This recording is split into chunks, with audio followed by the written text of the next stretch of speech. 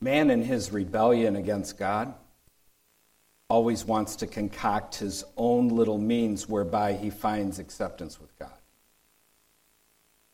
Man's a rebel. He's in rebellion to God. But religion is inescapable. Religion is inescapable. So man concocts his own little ideas of how he is able to appease God or the gods or a God, how to be in the God's good graces, how to find right standing with it. This is what man does. He concocts his own means. And it can be as crazy as what the Aztecs did with the sun god, killing about 20,000 people a year, human sacrifice. It's about 50 people a day in order to appease the sun god and be in his good graces. Or it could be something as odd as the Kai-Shen Kung people in China. The Kai-Shen Kung believe in the Emperor of Heaven. They believe in a series of demigods, but there's the main god, the Emperor of Heaven, and once a year they put before his image a platter of rice to feed to the Emperor of Heaven as a means to have right standing with him, to be found in his good graces. And here in the West, we have our own means, don't we? Man concocts his own ideas here in the West. His idea is that if our good works outweigh our bad works, we're good with God. We'll go to heaven because my good works outweigh my bad works. And the truth of the matter is, that's absolutely false. We will not go to heaven because our good works outweigh our bad works. And this thinking within Western civilization is something we can carry into our Christianity. Here's something I used to do. When I was young in the faith, I would kneel down and I would say, Father, I come before you through faith in Jesus Christ. That's what I would say with my lips. But in the back of my mind, I had been tallying up how good I had or had not been living. See, I had created this little standard, pray so much each day, witness to so many people, keep my mind on good thoughts at least 23 hours out of the day. I had concocted this little standard whereby if I felt I kept this little standard, God accepted me. I had right standing with him, but if I didn't keep that little standard, then I had a pity party with him. It was like Protestant penance, I'd feel like God can't use me for 3 days. I have to feel blue for 3 days. Like Christ's finished work at Calvary wasn't good enough. I had to add to the finished work of Christ in order to feel like I was in his good graces. And this, of course, is all crazy. This is all contrary to God's thinking regarding salvation and right standing with him. Turn with me, if you could, to Isaiah chapter 55. Isaiah chapter 55. You remember verses 8 and 9 there? Isaiah 55, verses 8 and 9. God says, my thoughts are not your thoughts, neither are my ways your ways, says the Lord. As the heavens are higher than the earth, so are my ways and thoughts higher than your ways and thoughts. And of course, people apply this to any Tom, Dick, or Harry thing on the planet, right? Anytime God's thinking is a little different than their thinking, they immediately point out how God's thinking is different than what their thinking was, and then they quote this verse and say, and of course the Bible says, God himself said, for my thoughts are not your thoughts, nor are your ways my ways, says the Lord. But what is the context in which the Lord says, my ways are not your ways? Neither are my thoughts your thoughts, says the Lord. The context is salvation, how we obtain right standing with him. Just look at verse 6 of Isaiah 55. It says, seek the Lord while he may be found. Call upon him while he is near. Let the wicked forsake his way, and the unrighteous man his thoughts. Let him return to the Lord, and he will have mercy on him, and to our God, for he will abundantly pardon. For my thoughts are not your thoughts, nor are your ways my ways, says the Lord. For as the heavens are higher than the earth, so are my ways higher than your ways, and my thoughts than your thoughts. God points to his mercy here, doesn't he? For right standing with him. But that's not good enough for man. And of course, we know his mercy is found in his Son, Jesus Christ. That's not good enough for man. He always has to add, he has to construct he has to pillar something in addition to the finished work of Christ. That's just how we are, and we do that even as Christians. We can do that even as Christians. I think we need Jesus plus something else in order to have right standing with God. Jesus himself addressed this matter, by the way. Turn with me to Luke chapter 18. Luke chapter 18, and we want to look at verses 9 through 14. The Gospel of Luke chapter 18, starting in verse 9. This is a parable that Jesus taught. And it says, "Also he, Jesus, spoke this parable to some who trusted in themselves that they were righteous, and despised others. 2 men went up to the temple to pray, one a Pharisee and the other a tax collector. The Pharisee stood and prayed thus with himself, 'God, I thank you that I am not like other men, extortioners, unjust, adulterers, or even as this tax collector. I fast twice a week. I give tithes of all that I possess.' And the tax collector, standing afar off, would not so much as raise his eyes to heaven, but beat his breast, saying, 'God, be merciful to me, a sinner.' And then Jesus gives the punchline, and he says, 'I tell you, this man went down to his house justified, rather than the other. For everyone who exalts himself will be humbled, and he who humbles himself will be exalted.'" Now, when I was a young Christian, I would read this parable, and I was like, it's like Jesus against good works? Why is he dissing good works?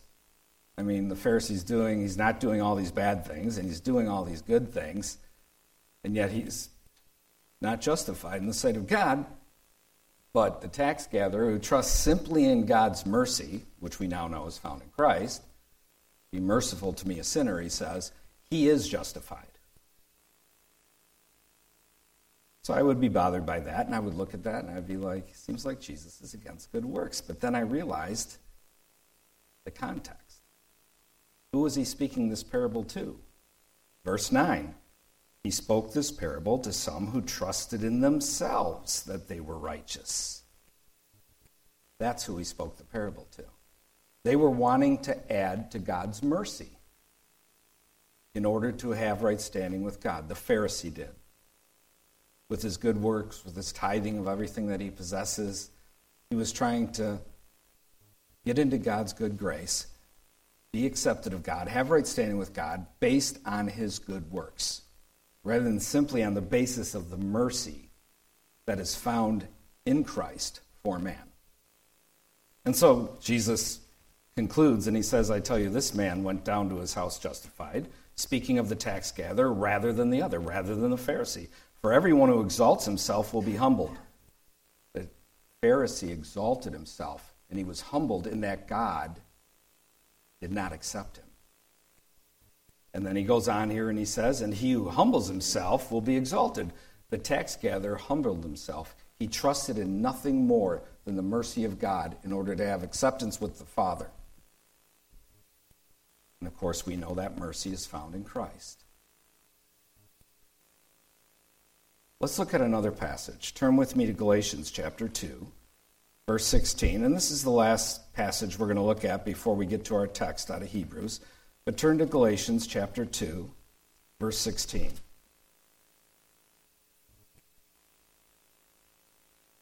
Paul is writing to the Galatians. You remember what he was writing to them about? He was writing to them because these Judaizers had come in and told him Jesus wasn't good enough for right standing with God. You needed to add to the finished work of Christ. You needed Jesus plus circumcision in order to have right standing with God. That's why Paul was writing to the Galatian believers. In fact, he has dire words at the beginning. Look at verse 6 of chapter 1, if you would, of Galatians. Verse 6, chapter 1. He says, "I marvel that you are turning away so soon from him who called you in the grace of Christ to a different gospel." This idea that we need Jesus plus something else, like circumcision, is a different gospel, which is not another, but there are some who trouble you and want to pervert the gospel of Christ.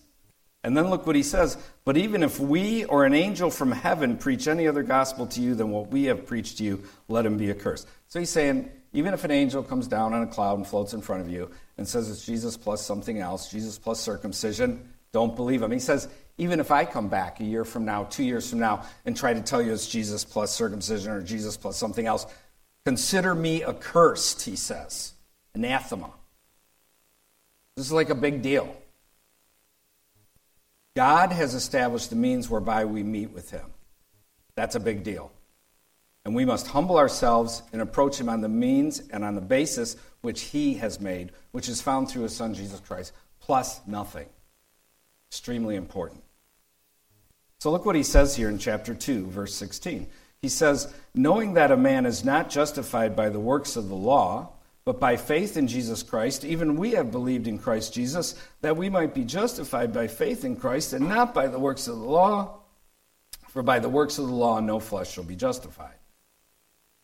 In one verse, he says 3 times we're not justified by the works of the law. You know, like being circumcised. 3 times we're not justified by the works of the law. 3 times he says we're justified through Christ only. That's what scholars call being emphatic. Paul is emphatic here. 3 times in one verse. 3 times. You're not justified by the works of the law. You're justified only through Christ. And that is what we must remember. We're justified through faith alone. It's not Jesus plus circumcision. When we do our communion here, we have a liturgy.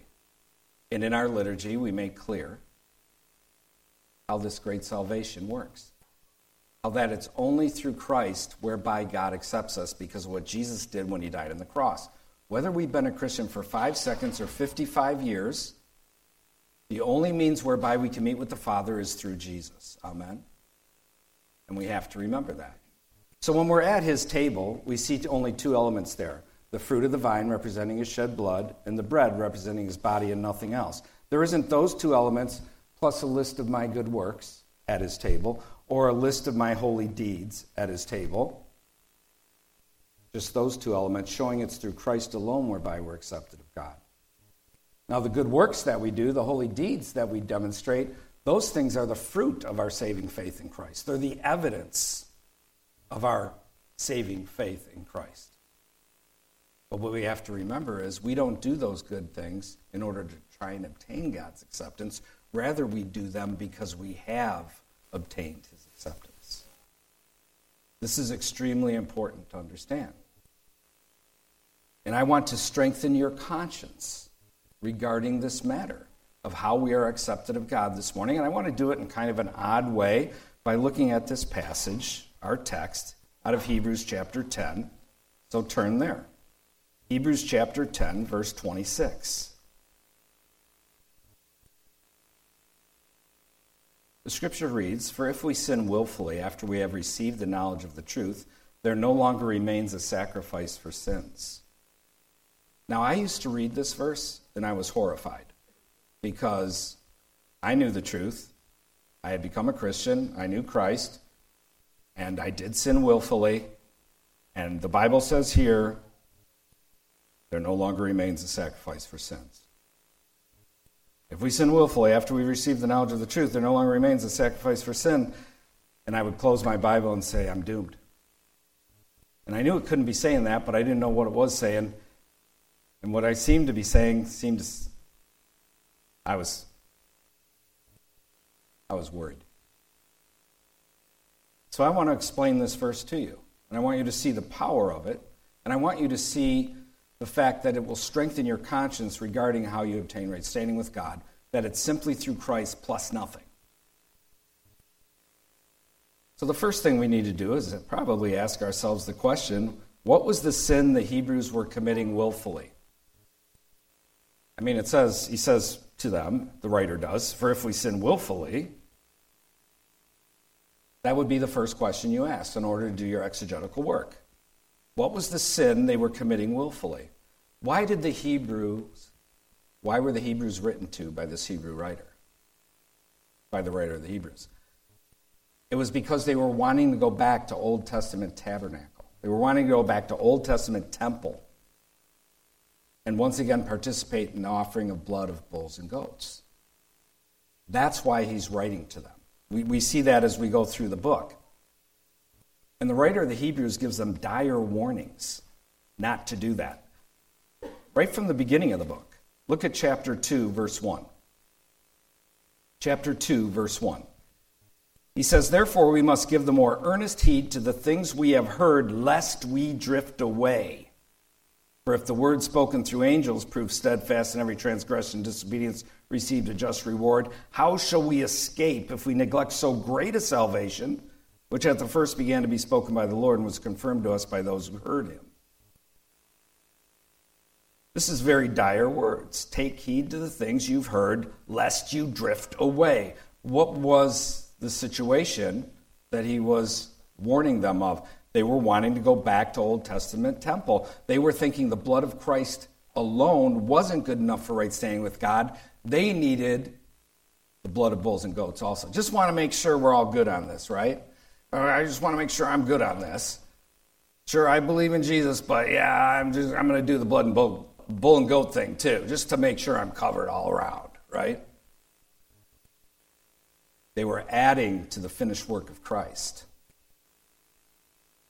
They were perverting the gospel, and the writer of the Hebrews is warning them. Look at chapter 3, verse 12. More dire words. Chapter 3, verse 12, he says, "Beware, brethren, lest there be in any of you an evil heart of unbelief in departing from the living God." Wow. "Lest there be in any of you an evil heart of unbelief in departing from the living God." What was their unbelief? Their unbelief was that the blood of Christ itself wasn't good enough for right standing with God. They needed the blood of Christ plus the blood of bulls and goats for right standing with God. That was their evil heart of unbelief that as we go through the book, we see he is addressing. Look at chapter 4, more dire words, verse 1.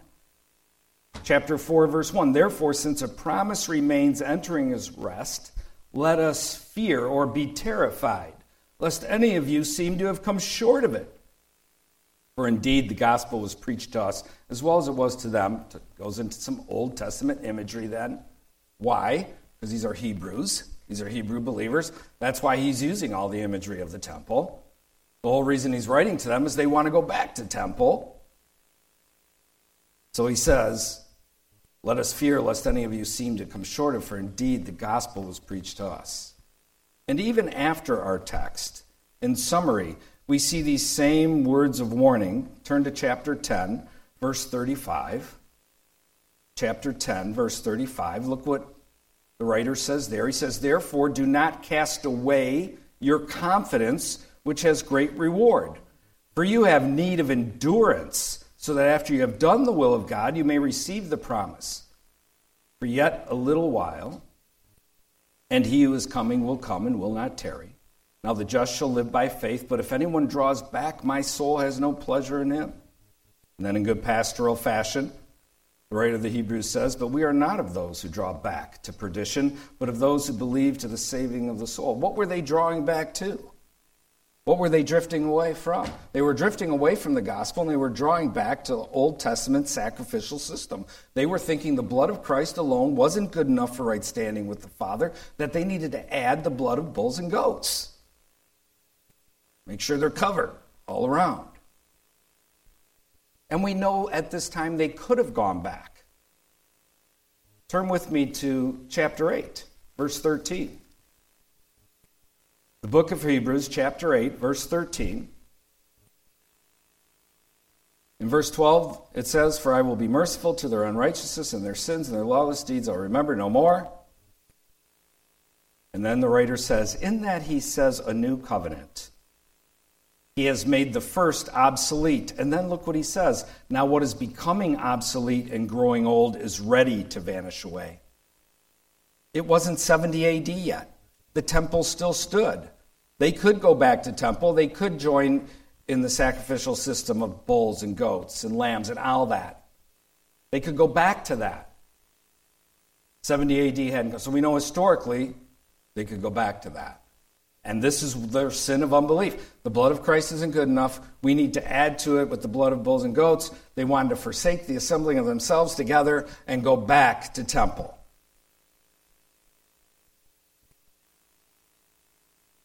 So that's the first part of verse 26. Go back, chapter 10, verse 26. "For if we sin willfully," what was the sin they were committing willfully? wanting to go back to the Old Testament sacrificial system, thinking the blood of Christ wasn't good enough in and of itself. After we have received the knowledge of the truth. What was the knowledge of the truth that they had received? That Christ is the only means of forgiveness of sin that exists. That's the knowledge of the truth. It's only through Christ's blood, his finished work, that gives us the gospel. That was the knowledge of the truth that they had received.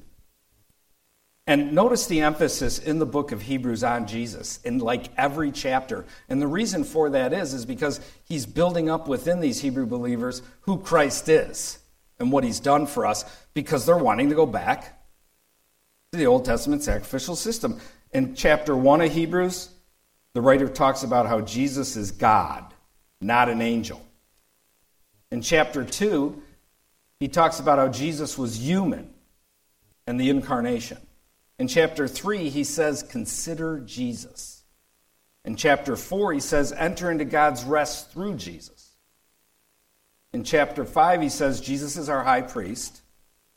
In chapter 6, he says, Jesus is the anchor of our soul. In chapter 7, he says, Jesus is a priest after the order of Melchizedek. In chapter 8, he says, Jesus has established a better covenant. In chapter 9, he says that the blood of bulls and goats cannot forgive sins, only Jesus. In chapter 10, he's still talking about it, about how the blood of bulls and goats cannot forgive sins, only Jesus' blood can. The whole emphasis is upon Christ. That is the knowledge of the truth that we have received. And so he says here, back again, here in our text, chapter 10, verse 26, for if we sin willfully after we have received the knowledge of the truth, if we go back to temple to do the sacrificial system of bulls and goats, after receiving the knowledge of the truth that Christ is the only means whereby we can obtain right standing with the Father, he says then, there no longer remains a sacrifice for sins. Doesn't mean you can't be forgiven of your sins. What it means is Christ is the only means of forgiveness of sin that there is. If you abandon that, you're in a bad place. You're in a bad place. Notice what he says in verse 18 of chapter 10. He's talking about this new covenant in Christ, and he says in verse 18, now where there is remission of these, there is no longer an offering for sin. That's his point. Jesus is the only offering for sin that there is. That's his point when he says there no longer remains a sacrifice for sins. Christ is the only sacrifice that there is. Look at verse 6 of chapter 10. He says, in burnt offerings and sacrifices for sins you had no pleasure. Then I said, behold, I have come in the volume of the book that is written of me to do your will, O God. Verse 4, let's start there. For it is not possible that the blood of bulls and goats could take away sins. Therefore, when he, Christ, came into the world, he said, sacrifice and offering you did not desire, but a body you have prepared for me. And burnt offerings and sacrifices for sin you had no pleasure. Then I said, behold, I have come in the volume book it is written of me to do your will, O God. Again, the blood of bulls and goats cannot take away sin. Christ does, and Christ alone. Verse 8, previously saying, sacrifice and offering, burnt offerings and offerings for sin you did not desire, nor had pleasure in them, which are offered according to the law. Then he said, behold, I have come to do your will, O God. He takes away the first that he may establish the second, this new covenant, which is found in Christ. By that will we have been sanctified through the offering of the body of Christ once for all. There's no need for these priests to be offering bulls and goats and not with Christ. He did it once at Calvary. It's over with. His blood is efficacious for the forgiveness of sins. The blood of these bulls and goats is not. He goes on in verse 11, and every priest standing ministering daily and offering repeatedly the same sacrifices which can never take away sins. But this man, talking about Christ, after he had offered one sacrifice for sins forever, sat down at the right hand of God. From that time, waiting till his enemies are his footstool. There's a whole sermon in that verse. Verse 14, for by one's offering he has perfected forever those who are being sanctified, but the Holy Spirit also witnesses to us, for after he had said before, this is the covenant that I will make with them after those days, says the Lord. I will put my laws into their hearts, and in their minds I will write them. Then he says, their sins and their lawless deeds I will remember no more. And then he begins his summary, and he says, now where there is remission of these, there is no longer an offering for sin. Going back to the bulls and goats ain't going to do anything for you. And then he says in verse 19, therefore. Now, whenever you see a therefore, you should see what it's there for.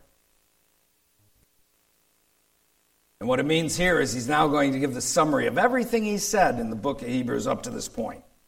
And here's the conclusion. Here's the summary. He says, therefore, brethren, having boldness to enter the holiest by the blood of Jesus. Do you know how strong of a term that is?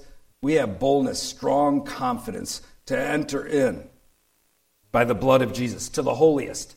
Understand, only the high priest could enter into the holiest. Remember, they would kill the bulls or the goats or the lamb. He would put it in a bowl. He would go in. He would sprinkle, dip his fingers in the blood and sprinkle it before the veil 7 times before he entered.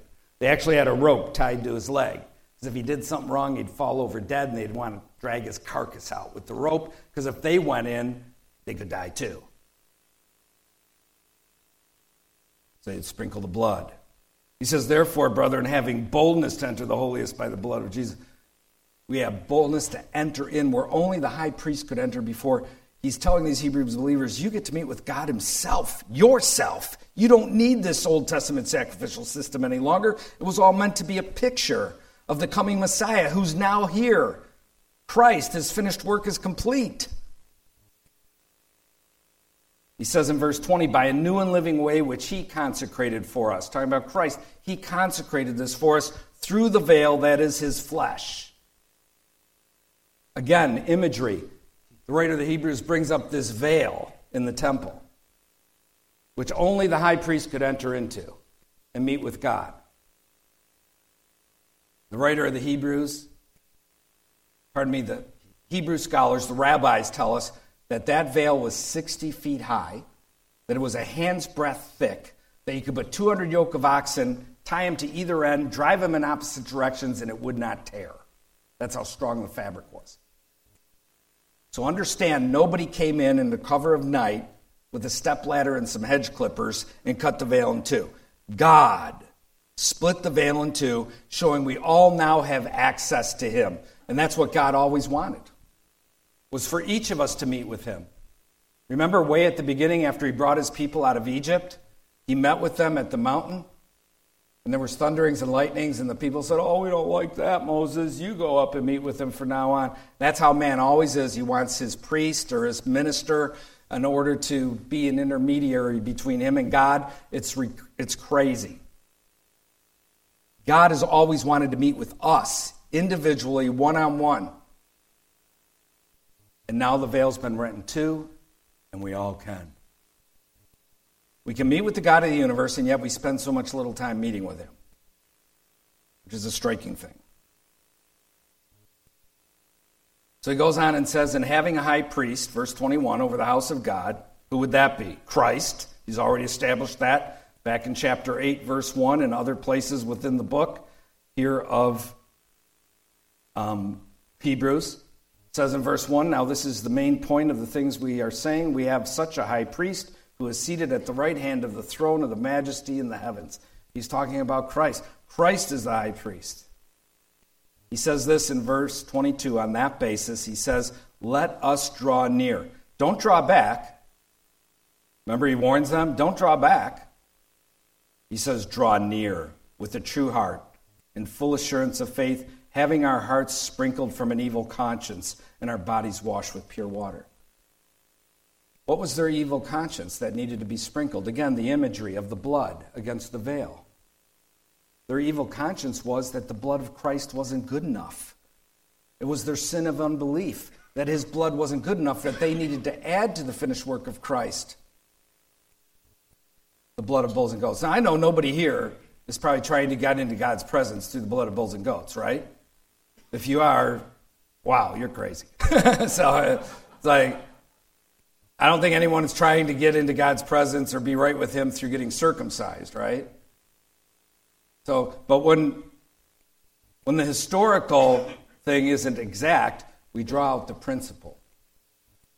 And what's the principle when it comes to Galatians and having Jesus plus circumcision, or the principle when it comes to Hebrews having Jesus plus the blood of bulls? The principle is this: anything you add to the finished work of Christ is wrong. It is through Christ alone whereby you meet with the Father. So he's telling them here, draw near with a true heart and full assurance of faith, having our hearts sprinkled from an evil conscience. It's Christ's blood alone that gives us right standing with God. Look what he says in verse 23, let us hold fast the confession of our hope without wavering. Why does he say that? Because they were wavering. They were thinking about going back to temple, and they could. 70 AD hadn't come yet, for he who promised is faithful. And then look what he says in verse 24, and let us consider one another in order to stir up love and good works, not forsaking the assembling of ourselves together, as is the manner of some. Some were actually already going back to temple. This is the context of not forsaking the assembling of ourselves. It was these Hebrew believers wanting to go back to temple. And the writer says, don't forsake the assembling of yourselves together as is the manner of some, but exhorting one another, and so much the more as you see the day approaching. And then there's the verse, for if we sin willfully. Think that we need this blood of bulls and goats after receiving the knowledge of the truth, that it's only Christ's blood that gives us right standing with God. There no longer remains a sacrifice for sins. Why? Because Christ is the only sacrifice for sin that there is. That's why. And if you want to go back to that thing, you've put yourself in a precarious situation. In fact, it's a very bad situation, because look what the passage goes on to say. But, verse 27, a certain fearful expectation of judgment and fiery indignation which will devour the adversaries. This is how big of a deal it is to meet with God on the basis of which he has established, which is Christ alone plus nothing. It's that big of a deal that the writer of Hebrews says that if you don't do it, a certain fearful expectation of judgment and fiery indignation is there. These are words of warning. Verse 28, anyone who has rejected Moses' law dies without mercy on the testimony of 2 or 3 witnesses. Of how much, verse 29, of how much worse punishment do you suppose will he be thought worthy who has trampled the Son of God underfoot, counted the blood of the covenant by which he was sanctified a common thing, and insulted the Spirit of grace? If you're adding anything to the finished work of Christ, you're adding anything to it, verse 29 applies to you. If you think it's Jesus plus praying in a certain fashion, or you think it's Jesus plus singing a certain song, or if you think it's Jesus plus concocting your own little standard of goodness like Matt Truella did when he was young in the faith, verse 29 applies to you. Of how much worse punishment do you suppose will he be thought worthy who has trampled the Son of God? You've trampled the Son of God underfoot. You've counted the blood of the covenant by which he was sanctified a common thing. For them it was the blood of bulls and goats, and insulted the Spirit of grace. These are dire words of warning, which should encourage you and strengthen your conscience to only approach the Father through the means. You can think you're so right, well, I feel bad about my sin, and I've added that to the finish. I felt blue I've done my Protestant penance. I haven't witnessed to anybody for 3 days. It's all rooted in pride. Sounds spiritual. It's all rooted in pride. You have to humble yourself, confess your sin. The Scriptures teach he's faithful and just to forgive you, and then you meet with the Father, and you get up and you walk. He isn't going to forgive you more because you felt blue for 3 days. He isn't forgive you more just because you didn't witness to anyone for 3 days because you were going through your Protestant penance. It's through Christ that you obtain forgiveness of sin plus nothing. And if you want to add anything to the finished work of Christ, Then you have trampled the Son of God underfoot. You've counted the blood of the covenant by which he was sanctified a common thing, and you've insulted the Spirit of grace. And then look what he says in verse 30, for we know him who said, vengeance is mine, I will repay. Again, the Lord will judge his people. If that doesn't motivate you to meet with God through the means which he has provided, I don't know what will. I always found my dad's foot up my rear end as a great motivator to excel. I know we live in this touchy-feely culture nowadays where you got to talk like a fairy, act like a fairy, and smell like a fairy in order to get anywhere with this culture because of the churchmen themselves and the nonsense they've been peddling from their pulpits for years. The writer of the Hebrews is putting his foot up their rear end. He's giving them words of warning and words of dire warning. And that should motivate you to meet with God on the basis of which he has established, which is Christ alone plus nothing. Otherwise, you're trampling him underfoot, counting his blood a common thing, insulting the Spirit of grace. Look what it goes on in verse 31 and said, it is a fearful thing to fall into the hands of the living God. But recall the former days in which you were illuminated. You endured a great struggle with sufferings, partly while you were made a spectacle both by reproaches and tribulations, and partly while you became companions of those who were so treated. For you had compassion on me and my chains, and joyfully accepted the plundering of your goods, knowing that you have a better and enduring possession for yourselves in heaven. Therefore, do not cast away your confidence, which has great reward. Don't go back to the Old Testament sacrifice. Don't go back to the blood of bulls and goats. For you have need of endurance, so that after you have done the will of God, you may receive the promise. For yet a little while, and he who is coming will come and will not tarry. Now the just shall live by faith. But if anyone draws back, my soul has no pleasure in him. And then he says in good pastoral fashion, but we are not of those who draw back to perdition, but of those who believe to the saving of the soul. Powerful words. Powerful. This is our sole means whereby we get to meet with the Father. This is through Christ, plus nothing. In the Westminster Shorter Catechism, contained there is the best definition of justification, and I've read many, is the best justification I've ever read. The best definition of justification, I mean to say, that I've ever read. And it states this: justification is an act of God's free grace, wherein he pardons all our sins and accepts us as righteous in his sight, only for the righteousness of Christ imputed to us and received by faith alone. Amen. May Christ be praised. Let's stand up and we'll close in a word of prayer.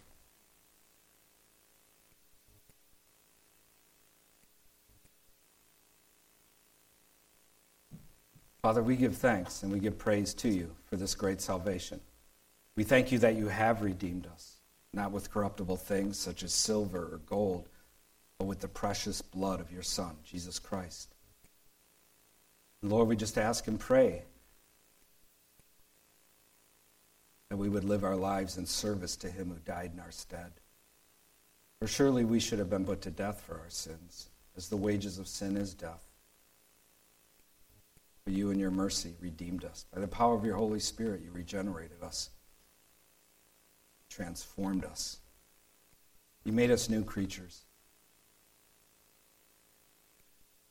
And just as the Apostle Paul says in 2 Corinthians chapter 5, O God, may we live in service to him who died in our stead. May we take the days that you've allotted us and live them to your glory. In every aspect, every area of our lives, may we bring your thoughts, your kingdom, your law, your word to every area of life. Lord, we just ask and pray that you would be glorified through our lives in the days ahead. May we always stand in the covenant and always approach you through Christ, your Son, plus nothing, adding nothing. It is his finished work alone That gives us right standing with you. Accomplished at Calvary. Be glorified, I ask and pray, Father, through our lives. And we ask these things in Jesus' name.